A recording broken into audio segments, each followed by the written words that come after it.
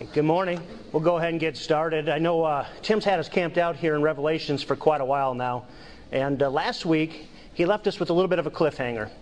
He said that he was going to talk about what it means to be an overcomer.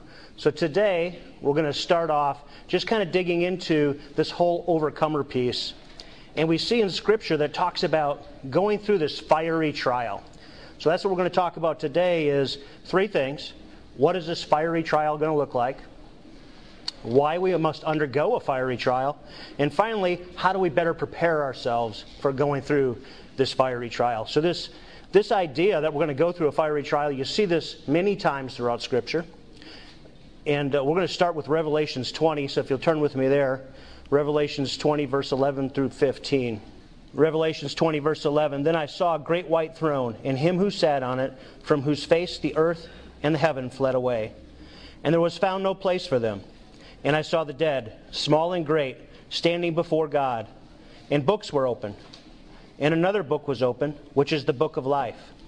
And the dead were judged according to their works, by the things which were written in the books. The sea gave up the dead who were in it, and death and Hades delivered up the dead who were in them. And they were judged, each one according to his works. Then death and Hades were cast into the lake of fire. This is the second death. And anyone not found written in the book of life was cast into the lake of fire. So, as we've talked about in here a little bit, it's reasonable to believe, based on Revelations 20, that Jesus could be this lake of fire. In verse 11, we see that everything flees from his face that sits upon the throne. So, everything flees from Jesus' face as he sits upon the throne. So, it's reasonable to believe that the fire, that is what consumes death and Hades, it just may be that they can't exist in the presence of God when he looks at them. So Jesus may be the lake of fire. When we're judged, we're going to go through this same fiery trial. So the second place we're going to look is 1 Corinthians 3. We're going to see they talk about the lake of fiery trial again here, or the fiery trial. 1 Corinthians 3, 9 through 15. So verse 9, for we are all God's fellow workers. You are God's field. You are God's building. According to the grace of God, which was given to me as a wise master builder, I have laid the foundation, and another builds on it. But let each one take heed how he builds on it. For no other foundation can anyone lay than that which is laid, which is Jesus Christ. Now if anyone builds on this foundation with gold, silver, precious stones, wood, hay, straw, each one's work will become clear. For the day will declare it, because it will be revealed by fire. And the fire will test each one's worth of what sort it is. If anyone's work, which he has built on it, endures, he will receive a reward. If anyone's work is burned, he will suffer loss, but he himself will be saved, yet so as through fire. So the question is, when we're judged, what did you build on the foundation of Christ with? Did you build on the foundation of Christ with precious metals and stones, or with hay, sticks, and straw? What happens to precious metals and stones when they're exposed to fire? They're purified. They become awesome. They become beautiful. Better than before.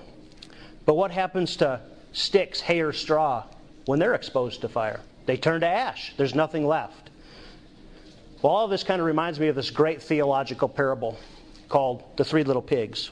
If you recall in that awesome parable, you have the first two pigs who procrastinate, and they don't really get into building their houses very well. And one builds out of sticks, the other out of straw. And the third little pig is very diligent, intentional about his life, and he builds his house from stone. And of course, when the big bad wolf comes up and they're exposed to the fiery trial of the wolf, we all know what happens. The first two houses get blown away, and the third stands. The third pig's home was built of stone and withstood the fiery trial. So which pig will you be? Maybe not a great way to frame that question, but when we're judged, there's going to be a fiery trial that's going to burn away all of the impurities within us. Those impurities can't exist in heaven. We're going to become perfect. They're going to be burned away. So will you show up for your fiery trial? And here's the picture, right? I'm going to show up for judgment. Am I going to be holding precious stones and gems and gold and silver, or I'm going to show up holding a twig and a bale of hay? That's what we're going to look like on Judgment Day. What's going to be burned away? What's going to be left? So we need to go through these fiery trials to help us come out pure on the other side. So let's look at some examples of how this might work here on earth. Let's look at some of the trials that we go through here. And I'm gonna use an example from my personal life, my past life. So I have to start this off with a bit of a confession. I used to be an Army drill sergeant, and I got to put thousands of young people through a form of a fiery trial here on earth. Just like on our judgment day, it was all for a purpose. There was a method and a reason for all of it. And just like there's a reason for all of us, all of our earthly trials, there was a reason for what we did there. So this is kind of what it looks like to go through basic training. The first day of Army basic training starts with a group of about 1,000 young people who vary in age from about 17 to 35. The average age is between 18 and 19 years old, coming together at the In-Processing Center. They're from all different parts of the country. They have different religious backgrounds, fitness levels, races, income levels, and even different values. Yet they all find themselves in the same place on day one, scared to death. When the Greyhound bus carrying these young men pulls up to the reception station and the drill sergeant climbs up the steps to greet them, he always says the same thing. You have 20 seconds to get off this bus, and 10 of them are already gone. Now, there's usually some other colorful expletives added in there and whatnot, but the point is this, that they all inculcate this need and this motivation to get off the bus as quickly as humanly possible as they trip over each other to do as they're told. So this eclectic group of people spend the next 96 hours in this reception station being humbled. They spent their whole lives learning to be an individual, that they are unique and special. So they're given a fresh, shiny new haircut that wipes out that stylish haircut that made them separate from everyone else. And now they look just like everyone else around them. They're taught how to stand, how to walk, how to dress, and even how to talk like everyone else. So the forging process is starting to take effect right off the bat. They may still feel like they're a special individual inside, but on the outside, they look and act just like everyone else around them. They're taught the 7 Army values, how to move quickly from one point to another. Once they get to that point that they're hurrying to get to, they learn to wait. Hurry up and wait. The first 96 hours involve a lot of that hurry up and wait. It teaches a lot of patience. They wait for shots. They wait for meals we endearingly call chow. They wait for their shiny new haircut, and they wait in line to get their gear. They learn to run or march from one place to another and then wait some more. While they wait, they learn how to stand, how the Army teaches them to stand, and they learn how to talk to their superiors with respect. So this transformation through this tough process is starting to take effect. After the first 96 hours, these new trainees in the Army are shipped to their first basic training unit. Just like day one of the reception station, when they get on this mode of transportation we call cattle cars. It's kind of like a semi-truck, the back end of which it looks like what you'd haul cattle in. And you pack them in there, about 80 people in that with all their gear, and they pull up to greet their first drill sergeant, who will be in charge of them for the next 9 weeks. So the introduction starts with a lot of yelling, as you can imagine, making them dump all of their bags to search for contraband, and they get to do a lot of push-ups. They can't dump their bags fast enough, no matter what they do. That's intentional. And no matter how hard they try, they forget to address the drill sergeant as drill sergeant. They don't stand properly when addressing their drill sergeant. And they have 3 drill sergeants all yelling at them at one time. One of them is telling to do something contrary to another, and it's very confusing. There's always at least one other person that's with them at all times, all through basic training. They call this their battle buddy, the guy that they're going to learn to deal with and be with and trust and care for. They have no time alone. Everything is with another person. And on that first day of basic training, that battle buddy is assigned to them. They get a couple of briefings. They get to run around and run from one place to another or march. And as a drill sergeant, with all this yelling, you have to learn to yell from the diaphragm.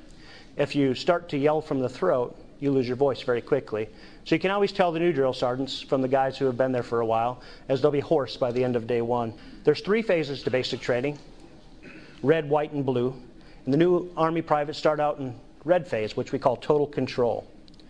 The drill sergeants wake them up very kindly every morning. This usually looks like the bay lights getting thrown on and then a trash can being thrown down in between the bunks, in conjunction with a bunch of yelling, of course. They administer morning physical fitness, give them about 30 minutes to get everyone through the showers, changed, into a formation, and even take them out to breakfast, which lasts about 5 minutes. If they talk or look around during this breakfast time, they're done eating. It's time for them to move out so someone else can sit down. We have things to do, and there's never enough time to get them done. So everything is being pushed. They're being pushed to do things faster and faster than they've ever done them with a sense of urgency before in their lives. The drill sergeants march them everywhere. There's very little time for them to do anything on their own, and all these people from all over the country find themselves to be no different than anyone else. Some may have had no values, but now they find themselves with the Army values. They learn to do exactly what they're told. Exactly what they're told. And from a drill sergeant's perspective, this can be kind of dangerous because they're going to do exactly what they're told. You have to be careful of what you tell them to do. As you can imagine, the Army likes things nice and neat and orderly, so there's a lot of cleaning that goes on to keep everyone healthy, to keep the germs out.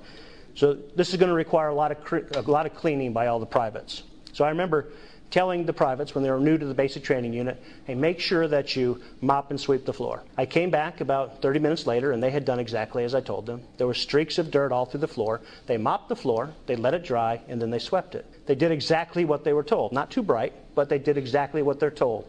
You can't be mad at them. So they're learning to do what they're told to do for the first time probably in most of their lives.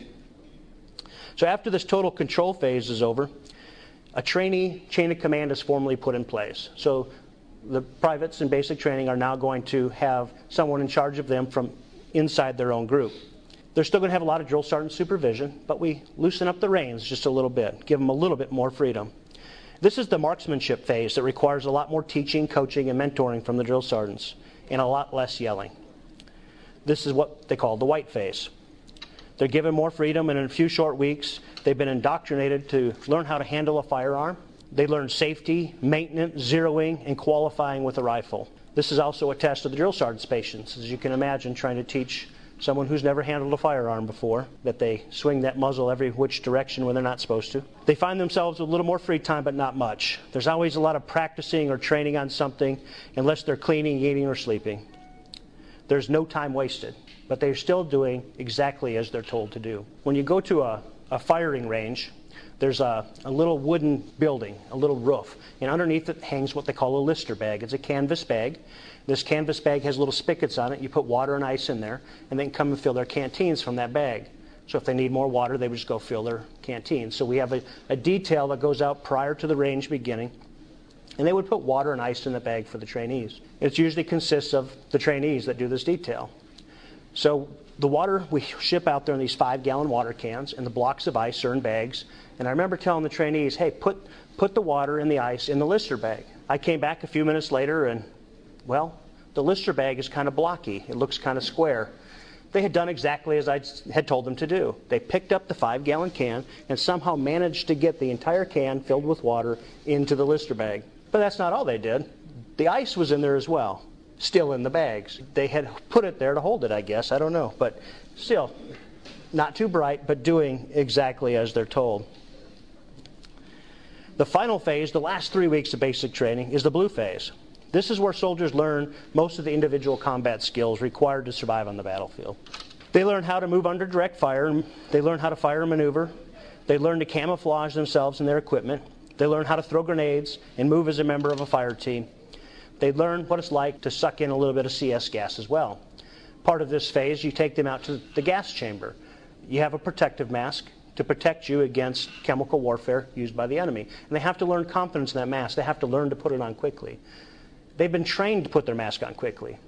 And every time they hear the word gas, gas, gas, they immediately go into that battle drill, that muscle memory drill of putting that mask on their face to protect them from inhaling the gas. So as soon as they show up, we put them in formation, and then we run by them with a stick with CS attached to the end of it and gas them. Most of them don't get their mask on in time. It's kind of comical in a sad little way. And then we take them later into the gas chamber itself. So they'll come in groups of 10 or 15, and it's kind of dark in there, and it's kind of hazy in there, and they're scared to death because they have their mask on, and they're sure they have that thing cinched down. They know it's not going to leak, and probably cutting off circulation to their little brains. And as they stand in there around this canister with CS in it with the drill sergeants, they're told to take their masks off. They have to take their masks off, and you're going to make them recite their name, their rank, their serial number, probably something from the Soldier's Creed, and let them get a good lungful of CS. And then you let them out. They go running out the back door, coughing, and every pore on your body, you can feel the sting of the CS, snot running down your face, tears running down your face as every orifice on your body is now opened up and exposed to this gas. And you learn to have confidence in your equipment. You learn that your equipment works. But it's just one of those things you never forget, because it's actually kind of funny. All of this is a process. All of this is hard work. In 9 short weeks, the Army takes kids from all walks of life with different value sets and abilities and turns them into a highly motivated, fast-moving, physically fit, lethal team ready to join their first duty station. They're confident, disciplined, and proud. More importantly, is they're prepared to face a greater trial, a greater fiery trial should the need arise. They're prepared to face the fiery trial of combat. Inevitably, at the end of every basic training, there's a graduation, and I hear from the parents. And they'll often say, how did you do in 9 weeks what I could not do in 18 years? How did you turn my son into a man in 9 weeks?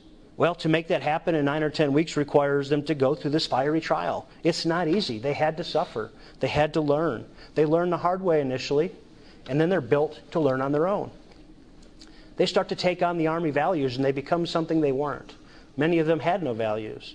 I remember one of the privates from the Bronx. I remember this kid to this day, and this was 15 years ago, 20 years ago. And he came in and he really latched on to the Army values of loyalty, duty, selfless service, respect, honor, integrity, and personal courage. He grabbed onto these and made him his own. All these values he just now started to live up to, almost to the point of irritation. As they finished chow, they would finish eating, they have to come around, they have to jog with their battle buddy, and they come back into the training area. And as they're coming back in, there's some pull-up bars where they'll stop and they'll do pull-ups, and then they'll do some sit-ups and some push-ups. We have a set number for them, depending upon how far down the road they are, that they should be able to accomplish. We'd come back in, and it's not supervised. We expect them to live with values and do what's right. We expect them to be disciplined, or what we'd call self-governed. And as they come back in, we'd start training again, and it would seem like every other day, Private Bones' hand would go up. Just totally off in left field, he would say, Joe Sergeant, I cannot tell a lie. I didn't do my pull-ups today. I only did my push-ups. And I said, oh, gosh. All right, go back and do your pull-ups. But this is the kind of values that they start to get. They start to police themselves. Something he's never had before in his entire life, he found in basic training. He could not tell a lie. All of this fiery trial that those young men go through is for a reason. It burns away those demographic differences like income, privilege, and entitlement. It burns away the timidness and leaves confidence. It burns away the laziness and leaves work ethic. It burns away attitude and leaves discipline. It burns away chubby little bodies and leaves strong ones in their place. Most things we value are things we have to work for. Going through difficult trials to achieve something makes us appreciate them that much more. So as we experience these fiery trials, we can learn the importance of them. That which doesn't kill us makes us stronger kind of thing, right? These trials that we overcome make us stronger. When we overcome some difficult time or challenge, it gives us a new perspective, hopefully. It gives us a point of reference that we can endure. The next trial we have may not seem as bad because we now have a point of reference that we've been through something worse. So knowing this, why do we tend to avoid these challenges in our lives? Can we avoid these challenges? No, we can't. They're there, and there's a reason for them. So let's look at 1 Peter. 1 Peter 4, verse 12. Beloved, do not think it strange concerning the fiery trial which is to try you, as though some strange thing has happened to you. So Peter's telling us, hey, don't worry about it. You're going to go through it. It's not a big deal. It's just something that is part of this life. Don't be concerned with it. It's part of the deal. You can't avoid it. So quit trying to avoid it. So how do we prepare for these fiery trials? How do we build on the foundation of Jesus Christ with gold and precious stones instead of straw and twigs? Will I be burned to ash for having built on the foundation of Christ with twigs and straw, or will I prove to be an overcomer? Being an overcomer means that we face difficulty and win. It means that we are a faithful witness, remember martyreo, and not fear death. We're to stay committed to Christ and pursue Him. And even when the world turns against us, we're supposed to do this. So how do we do this? Well, Ken showed it up here a couple weeks ago. The 2 circles, right? The circle on the left, which has life, people, and circumstances on the outside, and the arrows all pointing towards me. The circle on the right, which is the circle of choice, who has me still in the center, but all the arrows are pointing towards life, people, and circumstances. Am I the pool ball on the pool table of life, or am I the cue ball? Am I proactive or am I reactive? Am I a victim or do I have choice? When things happen to us in our lives and we find ourselves with the perspective of poor me, why me, we find ourselves in the left-hand circle, the victim circle. When we choose to say, this is happening to me for a reason, I can overcome and I can learn something here. God's in control and He has me here for a reason. I can choose. I can choose how I act based on my belief. A little historical perspective. In 1859, there was a young boy. He was born on the frontiers of Kentucky.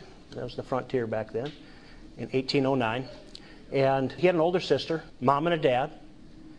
And at a very young age, his mother passed away. He was 9 years old.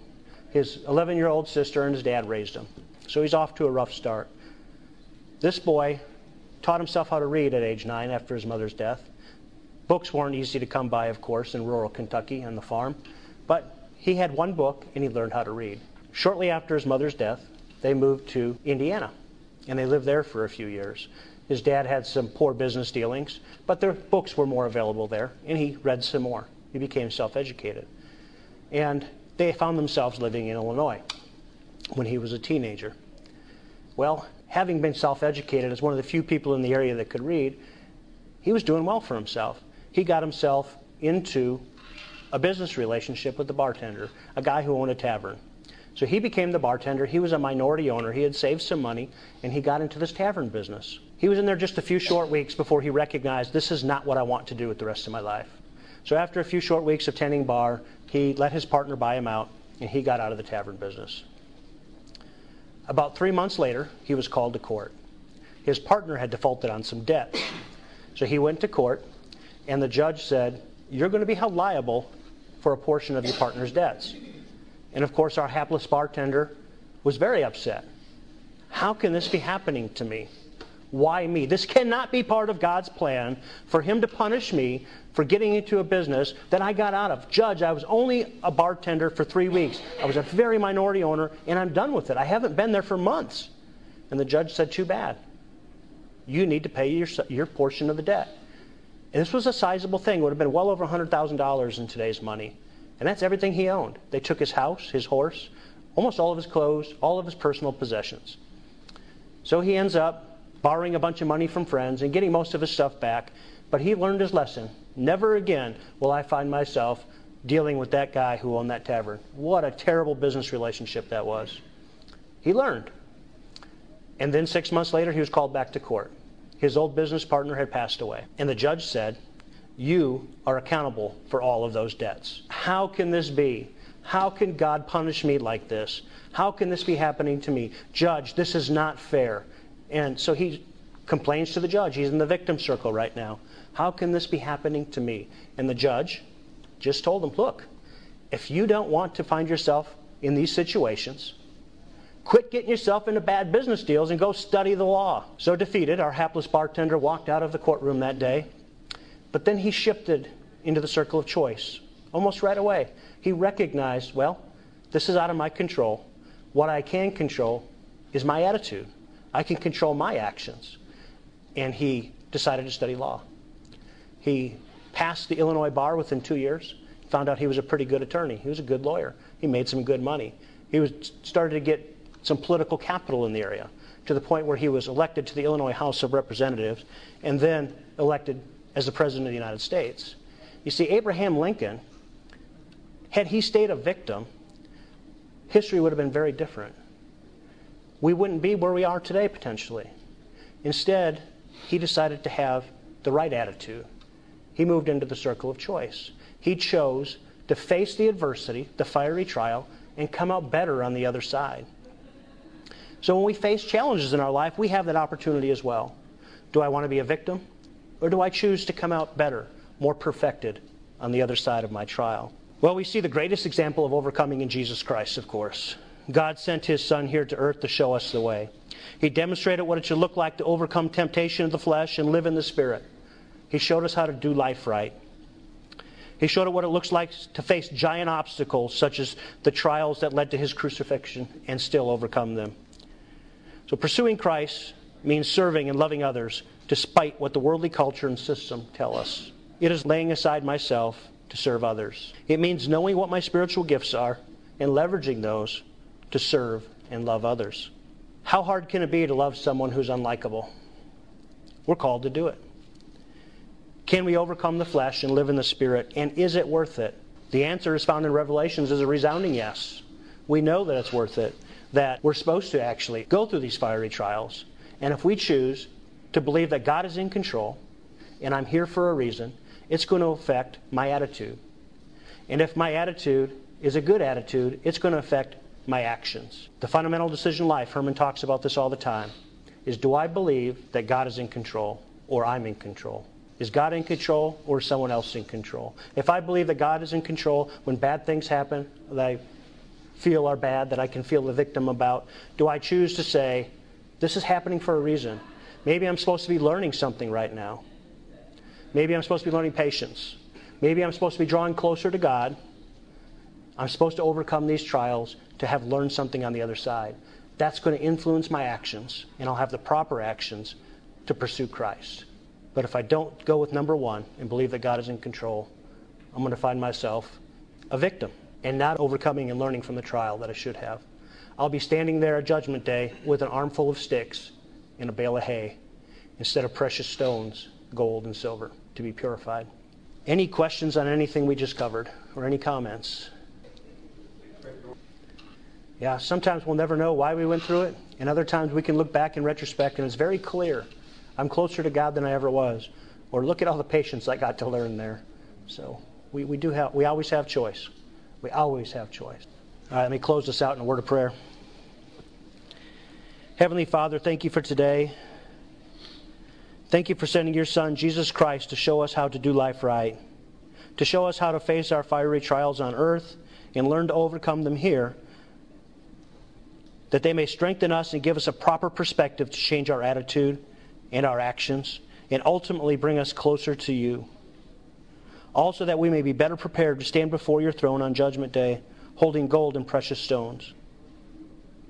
In your name we pray. Amen.